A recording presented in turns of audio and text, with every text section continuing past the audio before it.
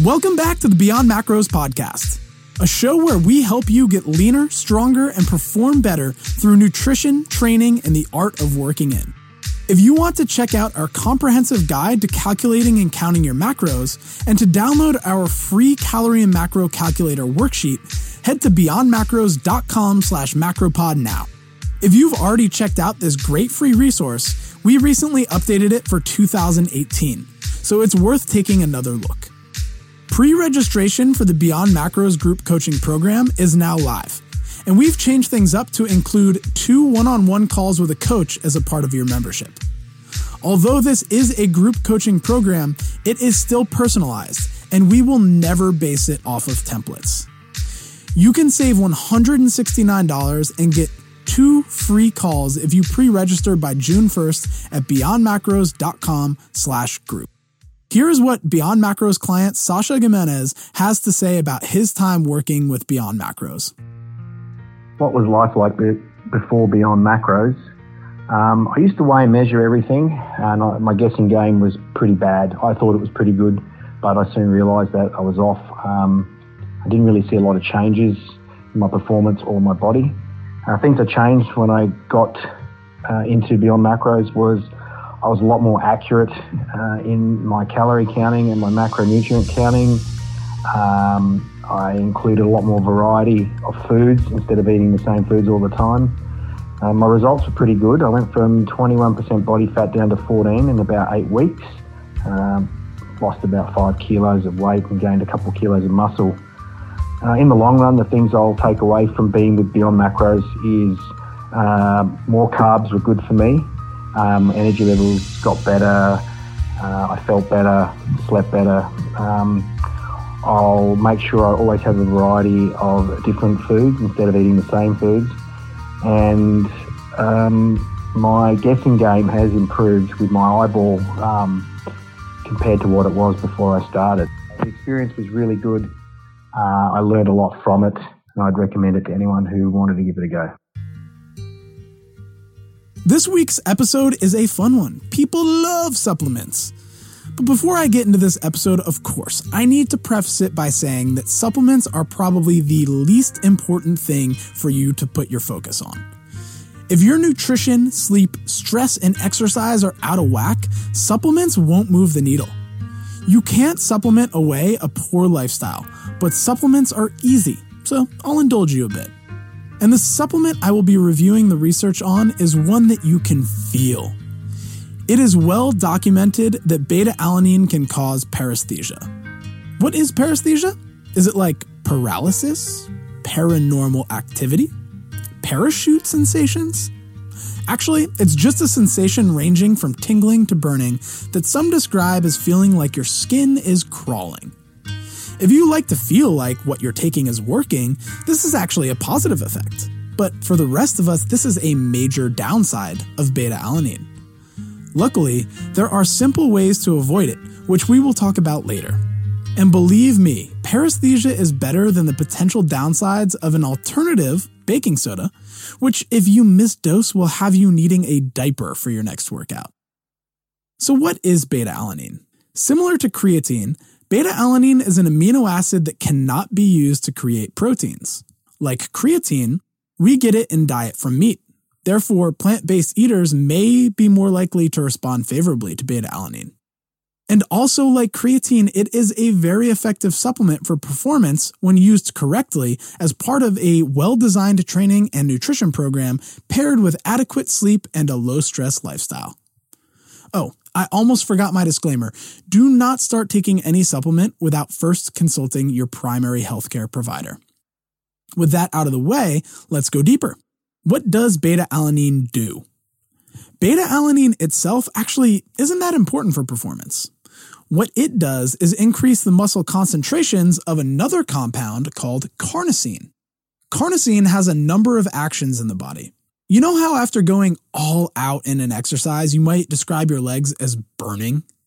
That burning sensation is acidity building up in the muscles. That hydrogen can be buffered in a few ways, and carnosine is one of those ways. Carnosine also acts as an antioxidant in the sense that it seems to be able to scavenge reactive oxygen species, sometimes referred to as free radicals, which are also produced during exercise. Carnosine has a few other actions, but I don't think you'll find them that interesting. By increasing carnosine concentrations, you should be able to delay the onset of that burning in your muscles and therefore perform more work before fatigue. So why not just supplement with carnosine? Unfortunately, orally ingested carnosine doesn't make its way into the muscle, and the muscles are where the carnosine is needed to have these positive effects. But orally ingesting beta-alanine has been documented to increase carnosine muscle concentrations up to 80% in 6 weeks. Now that is an unlikely result, as it appears that people respond differently to beta-alanine supplementation. Trained athletes, older people, and vegetarians seem to respond more than untrained people. Your average high responder to beta-alanine may increase blood carnosine concentrations by 55%, where your average low responder may increase blood concentrations by 15%. If you increase carnosine by 15%, that is significant, but probably not meaningful unless you are a competitive athlete with an event that fits the specific time and intensity at which beta-alanine supplementation has been shown to be beneficial. What are those intensities and time domains, you may ask? According to the research, it looks like the most pronounced benefits from beta-alanine occur during high-intensity exercise lasting under 4.5 minutes, but that are longer than 1 minute. Turns out repeated short sprints do not seem to be limited by the acidity building up in your muscles. So although they are high intensity, beta-alanine doesn't seem to have much benefit because that's what it does. It buffers that acidity. And some studies have shown some benefit to beta-alanine with longer bouts of exercise, but they are far less meaningful than the benefits to high-intensity, muscle-burning workouts. Another finding I found interesting was that beta-alanine seemed to have a more pronounced effect when the test did not have a fixed endpoint, as in a race. So if your competition requires you to go hard until you simply can't go hard any longer, beta-alanine might be your new best friend. But if you are just an everyday gym goer who enjoys fitness and wants to improve, but don't have any real competitive reasons to take beta-alanine, you probably don't need to waste your money. Beta-alanine is not a cheap supplement, and the ISSN's position stand states that with about 4 weeks of beta-alanine loading, the performance improvement versus placebo appears to be 2.85%. For a competitive athlete looking to gain every advantage, this is meaningful. For someone who is just looking to be healthy and see what their body is capable of, I'll let you do your own cost-benefit analysis. That loading dose will run you $30 to $40 and will last 6 to 15 weeks before your blood carnosine returns to baseline. Alright, I've been putting this part off towards the end. For those of you interested in what the recommended dosage, type, and timing for beta-alanine is, here's the deal. You need to take 6 grams of beta-alanine per day for 4 weeks for the most pronounced benefits. As I mentioned earlier in the episode, unfortunately, a large dose of beta-alanine can cause the tingly burn of paresthesia. Unfortunately, this also means that if you try to take all 6 grams at once, your body will probably not utilize it, and you'll probably feel like you just smoked a light bulb full of meth. Fortunately, there are time-release formulas like Carnosine SR that fix this issue. Shout out to Dr. Ben House and the muscle nurse Kyle McGowan for bringing this slow-release formula to my attention. If you want to go the less expensive route and buy bulk beta-alanine powder, you can divide that 6 grams into 3 to 4 smaller doses throughout the day. I don't like this method because when I first tried it, I was constantly forgetting one or more of my doses and was faced with a choice to roll the dice on a nighttime paresthesia experience and finish my loading dose, or go to bed with a suboptimal dose. So now, I'll let you be the judge whether beta-alanine is worth your time and money. And I will leave you with one last reminder that supplements really won't move the needle to any significant degree when it comes to performance unless you've got your other stuff in line. Unless those supplements are banned by WADA and USADA, then they probably work, but you also probably shouldn't take those. I hope you enjoyed this supplement review on beta-alanine. If you did, make sure you are subscribed so you can get episodes just like this automatically downloaded to your podcast app each week. I'd be super grateful if right now you'd go and leave a review on iTunes.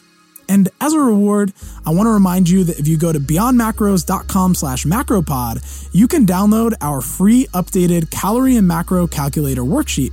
And if you go to beyondmacros.com/group, that's where you can pre-register for the group program that begins in June, and you will save $169 plus get 2 free coaching calls. Hurry up though, this offer ends June 1st, and then the price goes up. Next week, I am excited to bring you an episode I did with Adi Kaziu of Working Against Gravity. I met Adi through our mutual friend Mike Bledsoe at her house in Austin after PaleoFX, where we played with maces and puppies. It was an epic day and I wanted to continue the conversation. So we had a fun chat about our experiences as nutrition coaches, and she provided some really interesting insights she has picked up on her personal development journey. Thanks again for listening, and I look forward to seeing you next week.